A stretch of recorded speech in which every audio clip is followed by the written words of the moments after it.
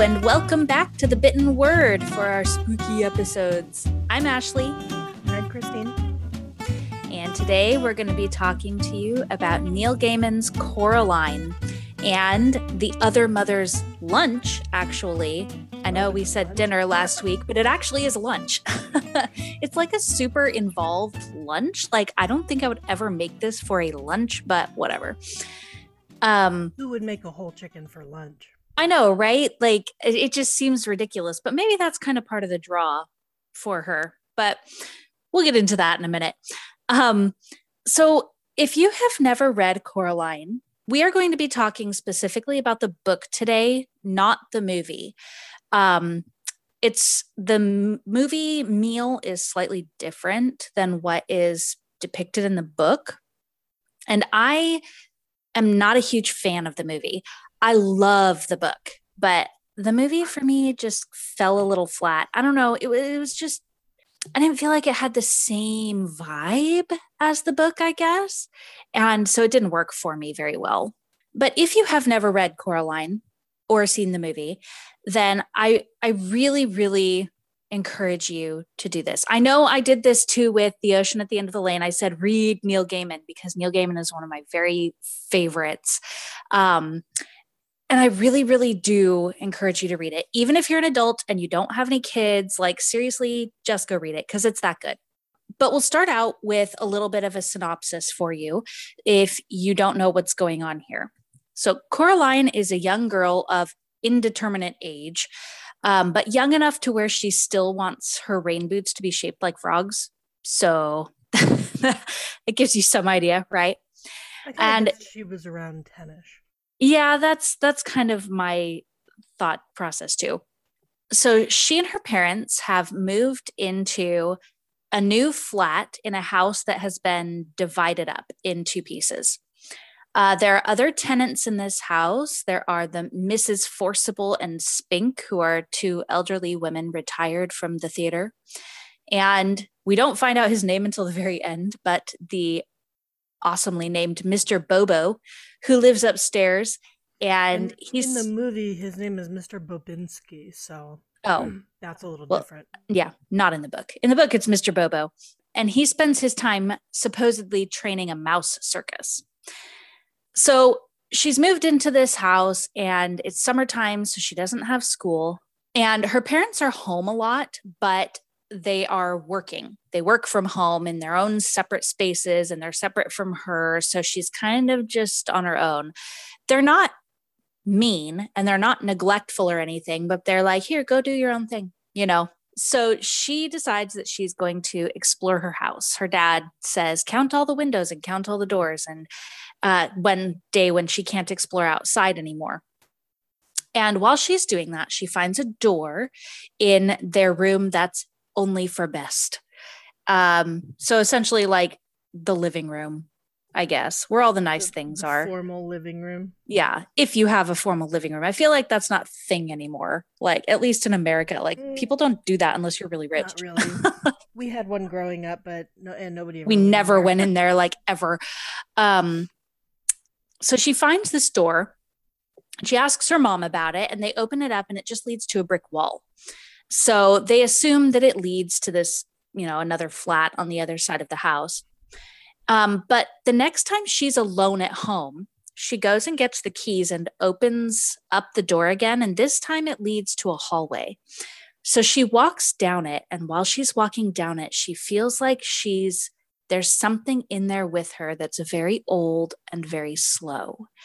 But she continues walking and she ends up in a place that looks exactly like her own flat. Like, she can see a couple of minor differences, but they are so minor that it's barely worth mentioning in her mind. It's exactly the same. And in this place are her other mother and her other father. They look very similar to her parents with small differences. Things like the other mother is taller and thinner and paler than her mom. The most notable thing, though, is that they have black buttons for eyes. Gross. I know, right? that right there, I would have been like, never mind, I'm going Goodbye. back. But as Coraline is there and she's exploring, she finds that this world is more interesting and exciting than her own, which is kind of what she's been wanting. She at home, it seems like she's been bored. She hasn't had any attention from her parents, and she's kind of wanting everything to be just a little bit more. And in this new world, that's what she's getting. Her mother makes her food, her other mother makes her food that she likes. At home, her mom will always cook things out of like packages, and her dad will cook what she calls recipes, which just means that he's trying to be creative with his cooking. And he Honestly, might use a some of couple his of ingredients. What? a lot of his food sounds really good though, I actually. know, right? Um, it does. He's just using things that maybe she's a little skeptical about. And so she refuses to eat them. But this food is like exactly what she wants. And they say, go up and play in your room. And the toys there are like sentient, basically. They like run around on their own. There are things that fly around in her room. When she goes to visit uh, Miss Forcible and Miss Spink, they have a theater in their house, and there's a constantly going show with dogs in the audience watching. Honestly, this Um, whole thing just sounds like a bad dream.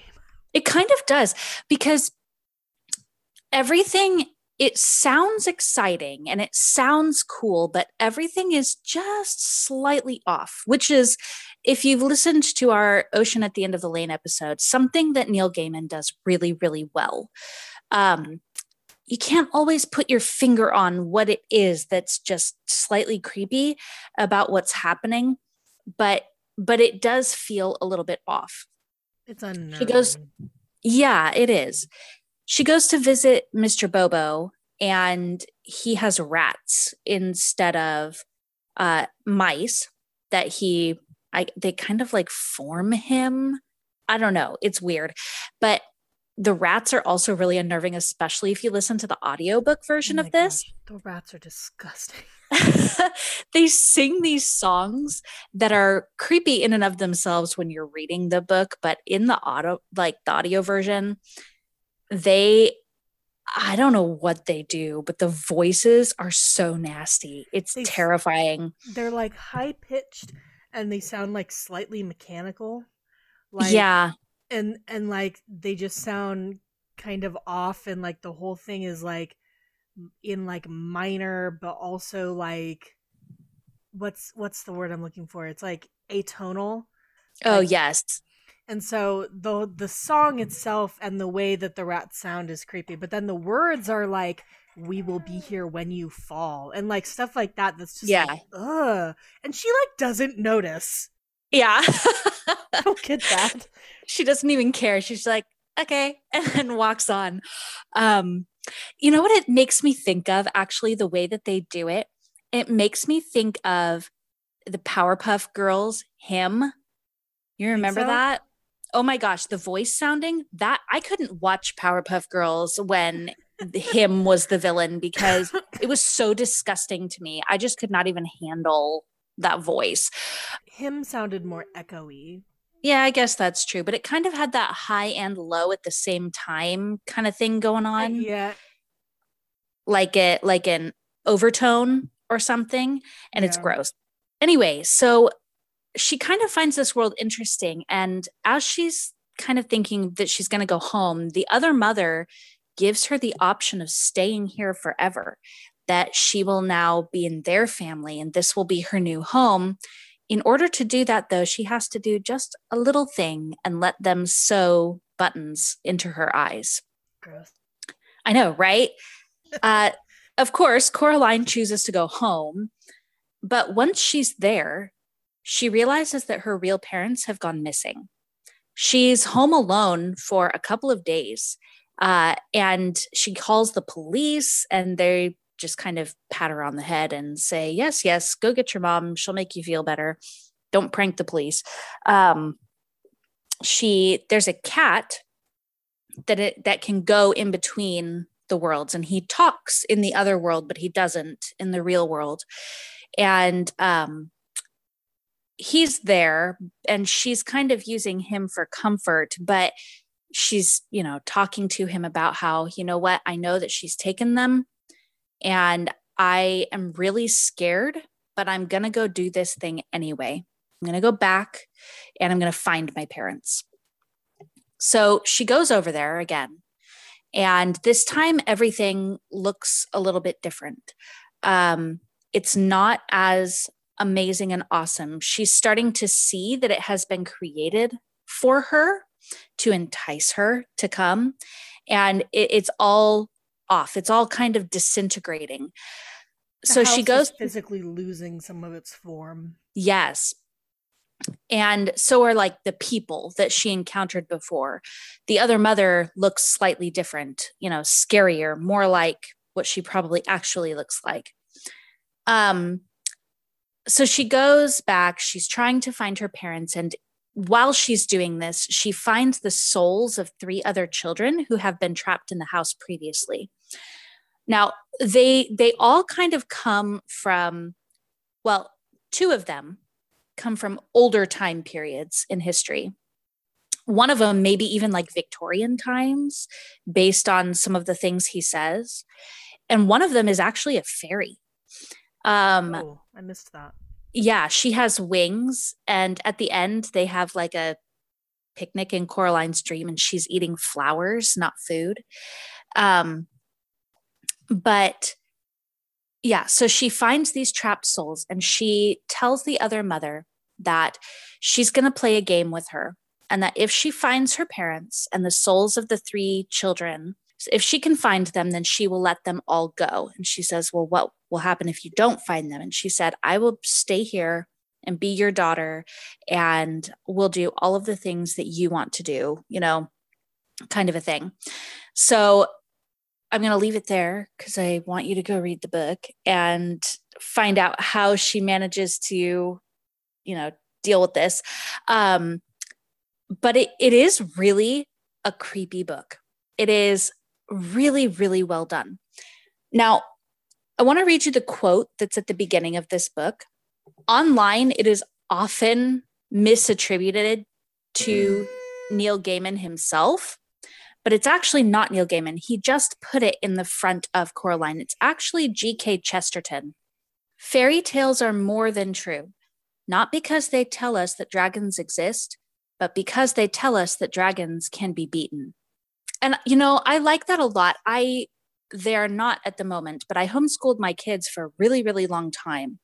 And that was something that was talked about a lot in homeschool literature, is that fiction books are just as worthy, I guess, as nonfiction books, because you learn about life, because you can walk in somebody else's shoes and you learn that way. In this case, we do learn that even though this is a fantasy story, Neil Gaiman actually talks about in the introduction here that he has met a lot of women who say that when they've been scared to do something, they will remember Coraline and what she did when she was scared and go ahead and do it anyway.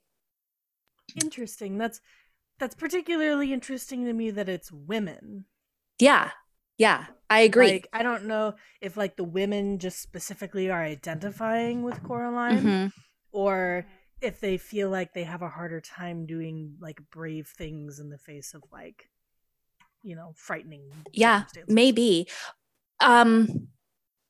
Yeah, I don't know exactly what it is, but he does specifically say he runs into women who tell him that Coraline got them through hard times.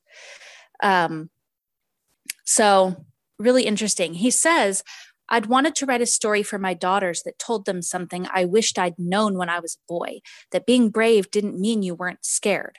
Being brave meant you were scared, really scared, badly scared, and you did the right thing anyway. So he went into it intending to write it that way. That is the point that you are supposed to get out of Coraline. And that's why fiction is still good, because you learn those kinds of things through fiction without necessarily having to go through those things yourself, This is going to sound really stupid, but I used to watch the 90s Batman a lot, like the cartoon. And something I always took away from that cartoon was like Batman was always getting out of these like situations that seemed impossible or like overcoming these insurmountable odds. And so from Batman, I always kind of took away this sense of like there's always a way. Yeah. Like even if you think like there's no way out, even if you think you're trapped, even if you're scared, you think something's impossible, like there's always a way. You just have to find Yeah. it. See, that's what I'm talking about. Um, from all fictional sources. So some interesting things. Neil Gaiman has talked about some of the things that inspired him for this book.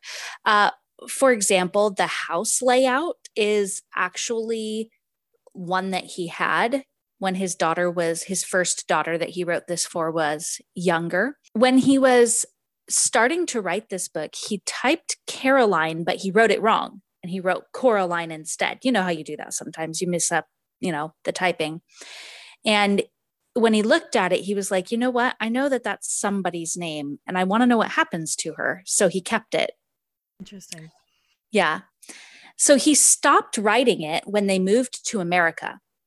And then 6 years later, when his daughter Holly, that he had started it for, was a little too old, he felt like, for the book, but he had another daughter named Maddie. He started it exactly where he left off, like from the sentence that he left off, and kept going. So at the beginning, it says, I started this for Holly. I finished it for Maddie. That's cute. I know, because he wanted to finish it while she was still young enough to really enjoy it. But when they moved, he says that they lived in a very Gothic looking house with like turrets and stuff that was built by a German immigrant some really long time ago, somewhere in the middle of America. And that the house, okay, so it was very specific looking, right? And then when they were making the movie of Coraline, Henry Selick had this guy like create the house, or they kind of like together figured out what it was going to look like. And when they showed it to Neil Gaiman, he was like, that's my house. That's awesome. Yeah. And they were like, what? And he was like, literally, that is my house. Like, it's got the porch and the tower and like all the stuff. And they were like, okay. He was like, well, I guess it was meant to be. Like, that's awesome. So yeah, I thought that was really funny too. That was really interesting. Okay, so before we get into the food scene, I want to talk a little bit about the other mother. Okay, so I was looking around and I randomly found that the other mother, or one of the ghost children, calls her the Beldam.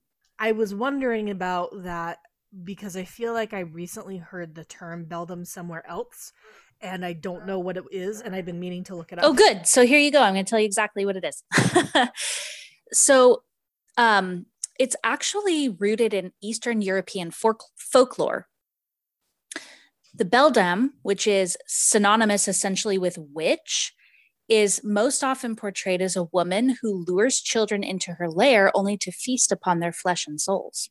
So is this like the witch from Hansel and Gretel? I don't know. Maybe. Actually, that's a really good thought. I mean, it doesn't say to souls. feast on their souls. Well, it says flesh and souls. Oh, okay. So possibly, maybe what we have is more like a diminutive version of that. Yeah, because she certainly doesn't seem to be as powerful as like the other mother. Yeah, it does say that the other mother has some qualities that are slightly different. But that's why it's good, right? He took something that already existed and then created his own version, right?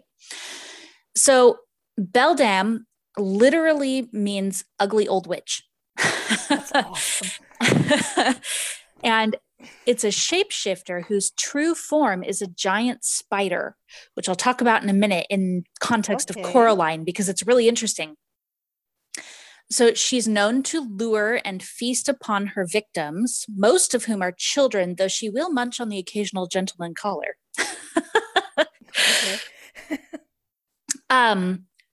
So this is interesting too. It says, according to Romanian lore, the beldam was initially tasked by God to guard the forest.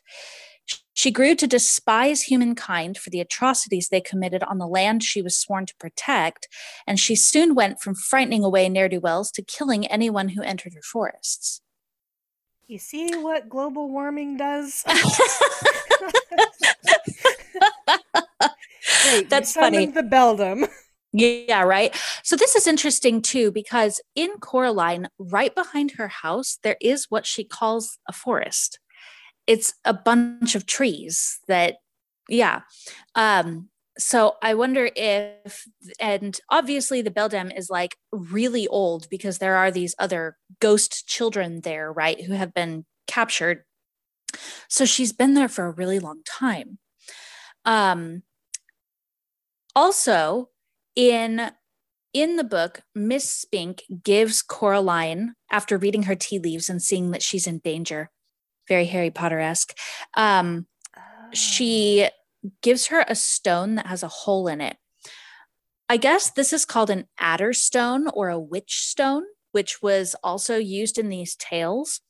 And they're used to protect their owner from dark magic and help them see through illusions, um, which is the whole thing with the other mother. Okay, so if she is a spider, right, in real form, she would be making a web. And the cat actually talks to Coraline about this and says creatures like this just make things like this because it's a web to attract people. So flies will like get stuck in there, right? They just Yeah. fly in because they're stupid. But people people are a little bit more complicated. And so in order to attract and lure them, she has created this world that would look attractive to Coraline, that would make her want to stay there and trap herself there by voluntarily Yeah. sewing her eyes with buttons, which would presumably then connect her somehow to the other mother. So, something I was thinking of when you were talking about the beldam was that she eats bugs. That's There's true. yeah, there's a scene where she like offers one to Coraline, and she like opens this box and there's just all these bugs Beetles, inside. yeah. Yeah. And then I don't remember exactly how she's described towards the end of the book, but in the movie she does look more and more spider like Yeah, the further they go. that's true.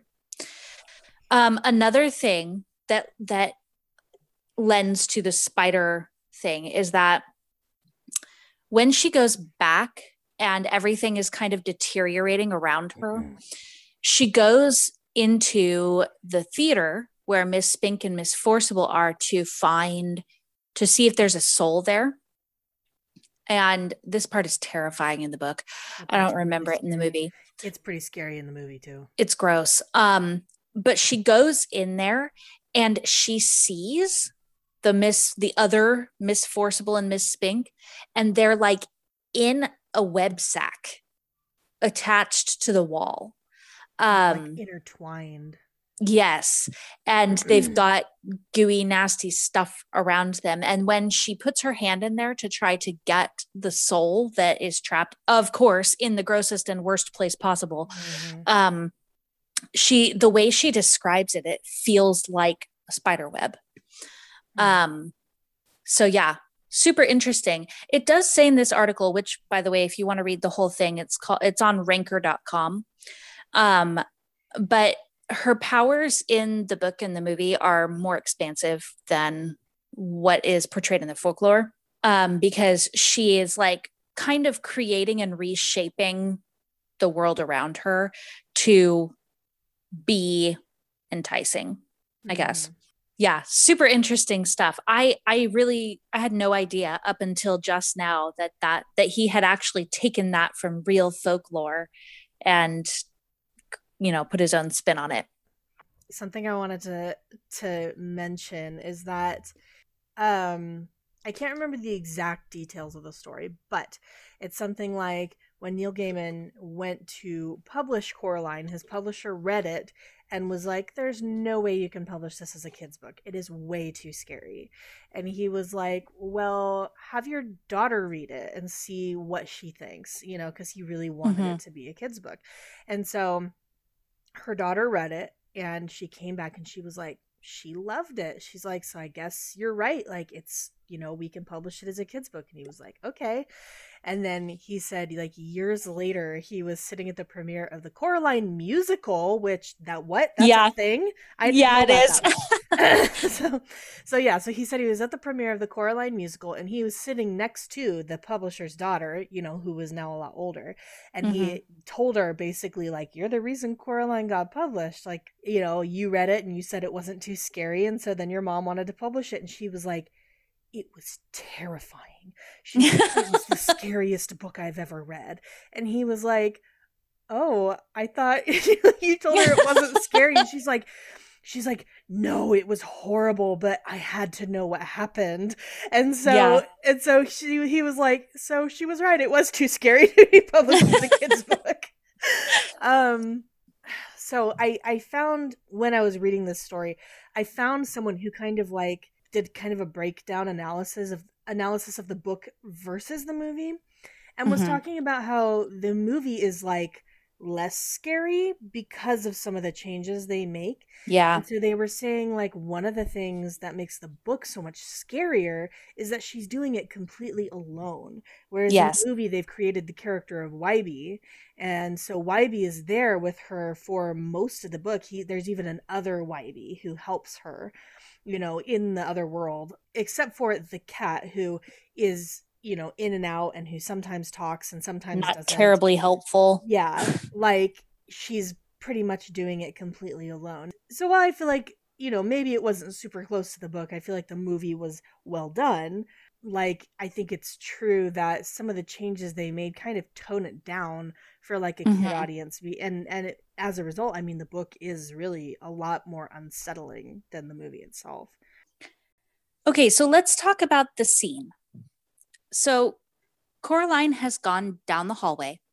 She's entered this place and she sees that it's exactly like her own house, just very slightly off, but she can't quite figure out why. And it says she almost had it when somebody said, Coraline? It sounded like her mother. Coraline went into the kitchen where the voice had come from.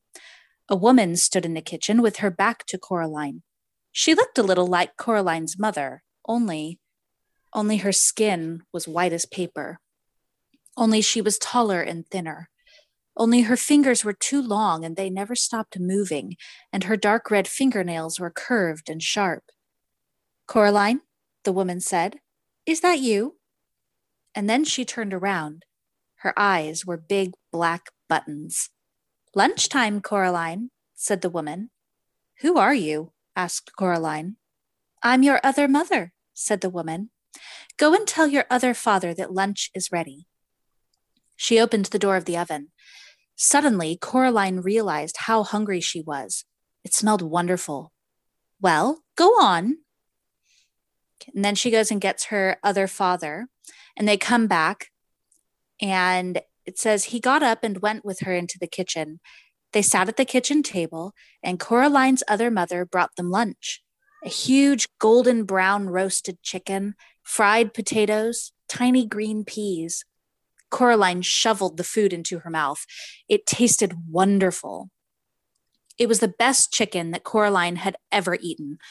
Her mother sometimes made chicken, but it was always out of packets or frozen and was very dry, and it never tasted of anything. When Coraline's father cooked chicken, he bought real chicken, but he did strange things to it, like stewing it in wine or stuffing it with prunes or baking it in pastry, and Coraline would always refuse to touch it on principle. She took some more chicken. See, Coraline's dad's out here making coq au vin. She's like, I ew. know, right? She's like, gross. On principle, she's not going to eat it, Yeah. right? Um, so what she's making, and we talked a little bit before about this, how her mother is kind of like super bland and everything's gross, and her dad tries a little too hard for it. She wants something that's basic. She Mm-hmm. just wants the thing itself, nothing fancy, but she does want it to taste like something, right? And this is what the other mother is offering her. It's interesting because the food in her real world is kind of like along with some other things that happen, it's showing that she feels misunderstood and maybe unappreciated because her parents are not trying to do anything, at least in her mind. They're not trying to appease her own appetites and desires. They won't buy her the color of gloves she wants. They won't buy her the frog boots. They don't make food that she likes. They also, because at this, when her dad is making recipes, and Neil Gaiman said that his son used to do that to him. Dad, you made a recipe again, and then would just make his own food, which is what Coraline does. But they don't like get upset that she's just microwaving food or whatever. That's, I guess, just normal for their house. So the other mother appears to be going to the trouble of doing something that Coraline actually wants. She's giving her the attention that presumably she's craving from her parents. She's saying, you are appreciated here. You are loved. You are wanted. I'm going to make you the food that you like. Right. Interestingly, I found what looked like a thesis online from somebody who was talking about food as temptation in children's books. And she was saying that this book is a good example of that. A classic example of this, we're going to talk about actually later this season, is the Turkish delight in The Lion, the Witch, and the Wardrobe. Yeah. And so we'll get into that a little bit more when we actually do that episode. But that's kind of a really good, I guess, example of this. Also, another one that she mentioned would be Charlie and the Chocolate Factory, which we already talked about, because the chocolate is such a temptation for Charlie, especially when he knows he hasn't won and he has to spend his money on it, right? Which turns out good for Charlie, not good for Edmund.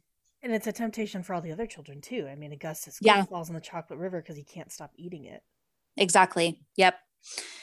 And so she was saying that this food, this meal that she's given there, that's what it's intended to do. It's another enticement by the spider saying, come here, it's better. And Coraline gives in. And she actually gives in later in the book too, and eats a cheese omelet, but doesn't drink the hot chocolate. And I'm like, okay, I mean, if it's going to get you, then the omelet's probably going to do it too, right? But she does, once she realizes what's going on, she stops eating the food. She brings an apple with her from the real world, and that's the only thing she eats besides the omelet when she comes back. But it is, at the end, it's a children's book, so I'm going to tell you she's okay at the end. And when she returns home and her parents are safe again, she eats her dad's recipes. And it says even like artichokes and all or something, or she picked off the pineapple on the pizza or something like that because she didn't want that on there. But she ate it without complaint, which shows, I guess, her change of heart towards her parents. She sees that they actually do love her, because the other mother says that she loves her, but she doesn't really, right? She's trying to eat her. Like which is interesting considering that the cat says that he thinks she wants something to love. Yes.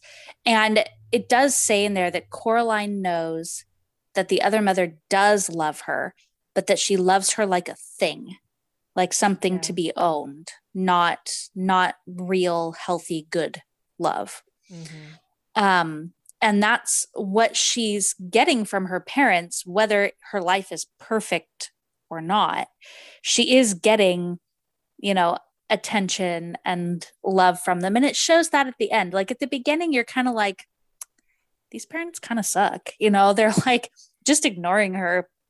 But then at the end, she comes and like gives her mom a hug and a kiss. And she's like, oh, that was nice, and gives her some attention. And then she does the same to her dad. And her dad like picks her up and carries her into the kitchen, and they're smiling and stuff. So presumably these things happen, we just didn't see them before because Coraline's mindset was slightly different. Yeah. And we're seeing it through her eyes. Mm-hmm. Exactly. So once she has seen, what it could be like, she recognizes how good it is, what she has, and that she is really actually happy with her life. So this isn't in the book, but there's an interesting detail in the movie, where Coraline is given a cake by the other mother that says "Welcome home, Coraline." And in the O's in Welcome and Home, or no, in the O's in Welcome and Coraline, there's a single loop at the top because they're in cursive. And in Home, there's a double loop in the O. And apparently, in handwriting analysis, a double loop is indicative of deceit. And so the implication there being that Coraline is welcome, but she's not home. Interesting. Huh. I wonder if they actually thought about that. They must have, because They why must wouldn't they have have. made it look exactly the same as the other O? Yeah. That's The interesting. two other O's. But it's one interesting thing that was said too in this thesis that I was looking at was saying that the way that Coraline is differentiated from these other stories that we've talked about that are food as temptation is that she doesn't wait for somebody else to save her. Um, they are all slightly different. Like, I feel like Edmund for sure is a redemption story, right? Mm-hmm. Um, Charlie isn't really a redemption story. His is more being saved, right? Saved from his, well, I mean, being saved and redemption is kind of the same thing, but it's less moral and it's more just saving him from poverty and from eating cabbage soup every day for the rest of his life. Mm-hmm. Um, It's redemption in the movie when he turns in the Gobstopper. I guess that's true. That's a change, but yeah, Yeah. that's true. Um, and then this story, though, Coraline is the hero of her own story. She goes in and she does the saving. She's not waiting for somebody to save her. Mm-hmm. And so I thought that was interesting. That is And interesting. that's why it's helped so many people, I guess, is because they weren't waiting to be, she wasn't waiting to be saved. She was scared, but she did it anyway. And she Yeah. did the right thing. Well, and I think it makes a difference too that she's a girl and b a child. Yeah, for sure. Okay, it's time to try our simple but not bland roasted chicken with peas and fried potatoes. Okay, so I have to confess that this minus the peas because I actually hate peas and I had to choke down some peas today. But the chicken with potatoes is something I make on a regular rotation. So this is something I actually really, really like. I I interpreted the fried potatoes as fried in the chicken fat, which is what I usually do. I'll roast them under the chicken and the fat will fall in there and then fry the potatoes. So that's how I cooked it. Do your potatoes typically get really crispy when you do that? The ones that are not directly under the chicken, a lot of them get really crunchy. Yeah. Mm. But they're like I soft on the inside. Yeah. Mm. I boiled my potatoes first and then I roasted them. And they got like a really nice crunch to them, like while still being Mm. soft on the inside. That sounds Um, delicious. I did put rosemary on my potatoes because I figured that was kind of a simple, non offensive herb. Yeah.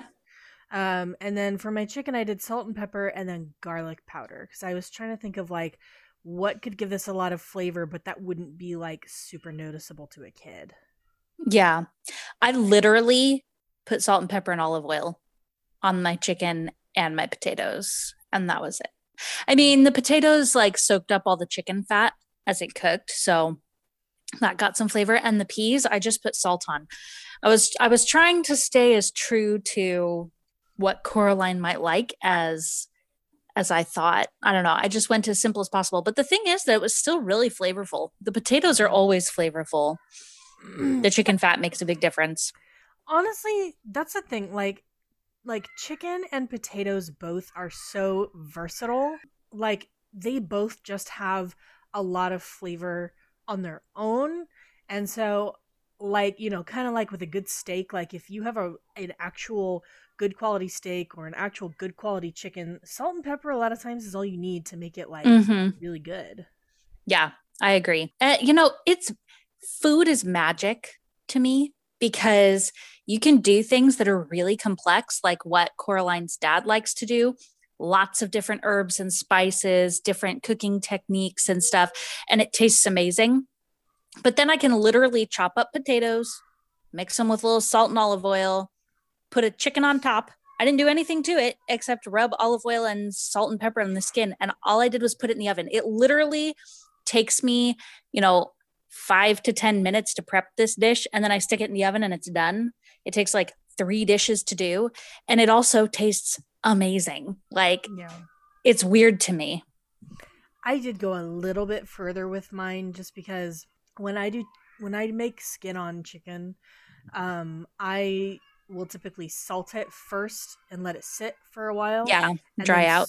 and then soak up the moisture that comes out of it and then bake it, because that typically gives it a really, really nice crispy skin, which I Mm-hmm. really enjoy.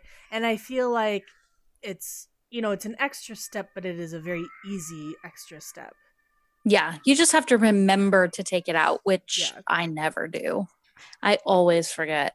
But yeah, I was thinking like it's even though it is a very simple meal, it is a very satisfying meal. And It so is. I can understand how, like a very simple meal, well made, could be very, very enticing for Coraline, particularly if she's, because it sounds like if she was not eating her dad's food, her options are whatever nasty stuff her mom is making or whatever she's able to make herself. And so this is Mm-hmm. probably, a big treat for her. Yeah, for sure. I I feel like it's a comfort meal. This is one of those meals that it's not only satisfying to eat, but it's satisfying to make.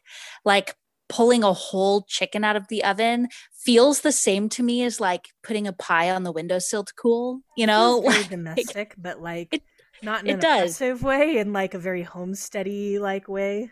Yeah, yeah, very like yeah, I guess homesteady is a good word for it. Just like a comforting, I'm doing something good for my family and good for, me kind of way. It's like baking bread. I don't know, making staples like that just feels, I don't know, accomplished. I know what you mean.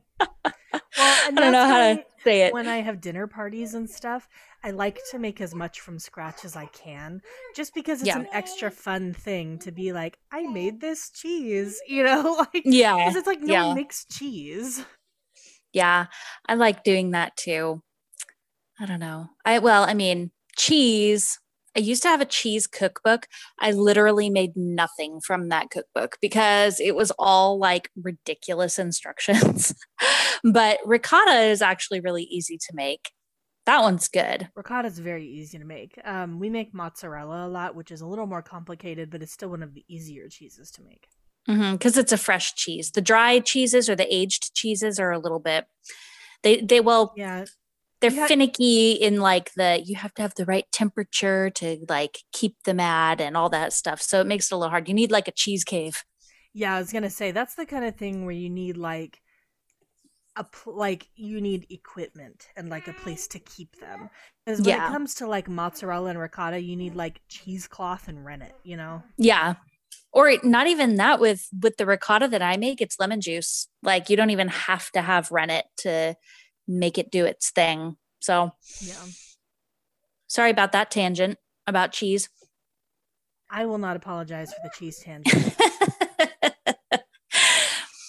I wonder if Coraline likes cheese, She might like certain kinds of like cheddar. mild cheddar. I don't know. Do you have mild cheddar in England? Is that a thing? Or is it just big in your face cheddar? Yeah. Well, I mean, mild cheddar here, I never buy mild cheddar because it tastes like absolutely nothing. Like, really, it tastes like nothing. I buy extra sharp when I can find it, but always sharp if not. Well, we always get the like I think we buy the Cabot like super extra mega sharp. Oh man, that stuff is so good. I love it. And the good thing about that is now my kids will eat sharp cheddar. They don't know anything different because I don't buy the stupid mild stuff because it's dumb. Yeah, Sterling will routinely ask me just for chunks of Parmesan or chunks of that Cabot cheddar and just eat them. Mm-hmm. Yeah. Ooh, you know what's really good? If you live by a Trader Joe's, they have this one called Unexpected Cheddar, which is like super sharp and it has those little crystals that sometimes cheese gets. Oh man, it's so good. I love it.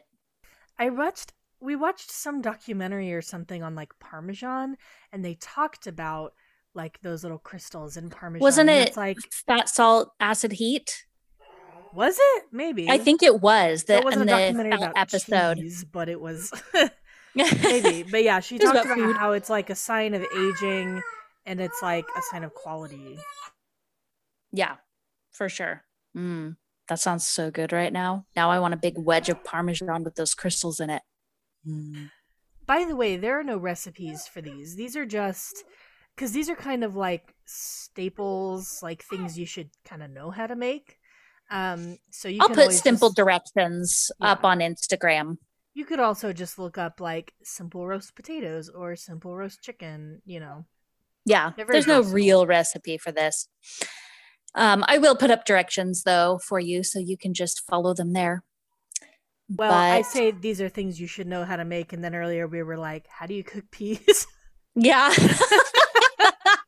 good call. I literally microwaved my peas in the bag. I did too. It's just something we don't usually cook. Um, that's a good call. So, yeah, that's all that we have for you today for Coraline and the Other Mother's Lunch.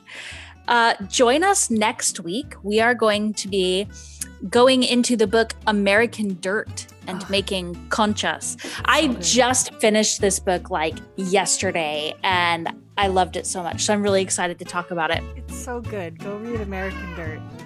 Join us on our socials to see pictures and get the non-recipes that we have for you today. Our Instagram is at the Bitten Word Podcast and our Twitter is at the Bitten Pod. You can also reach us at the Bitten Word Podcast at gmail.com. And we still have yet to receive an email. So, oh my gosh, email us. I would Tell love us to anything get an that you email. want. Just email us and be like, hey, how you doing? Yeah, just say hi and we'll be like, ha! That would be awesome. And until we see you next week, Happy reading and bon appetit.